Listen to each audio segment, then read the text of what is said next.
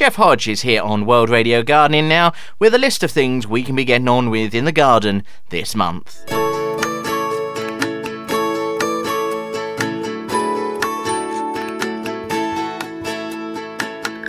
This is the perfect month to rejuvenate your houseplants after a long, miserable winter. You can repot those houseplants that need bigger pots to flourish in, but only repot those that need it. Most flowering houseplants perform better when kept slightly pot-bound, for instance.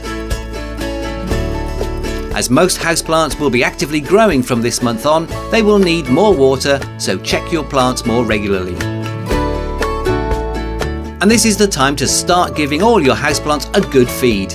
Foliage ones will need a balanced fertiliser, flowering ones will need a high potash fertiliser. If you can't remember to feed regularly throughout spring and summer, then controlled release fertilisers are a great way to simply feed and forget. Stand foliage houseplants on trays of damp gravel or Hortag to increase the humidity around the leaves and prevent the edges from turning brown. You can prune indoor climbers this month. Thin out the stems of plumbago, passion flower and jasmine to produce a neat framework of branches. Then cut back last year's growth to 2 to 3 buds from the main framework.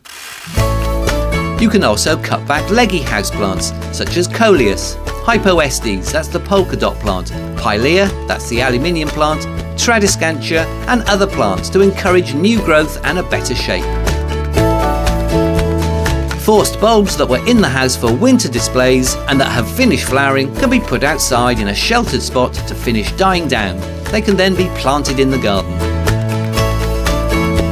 And don't forget to look out for pests on houseplants and treat accordingly with a pesticide. Insecticide pins pushed into the compost are a convenient method of control, especially for those people that don't like spraying.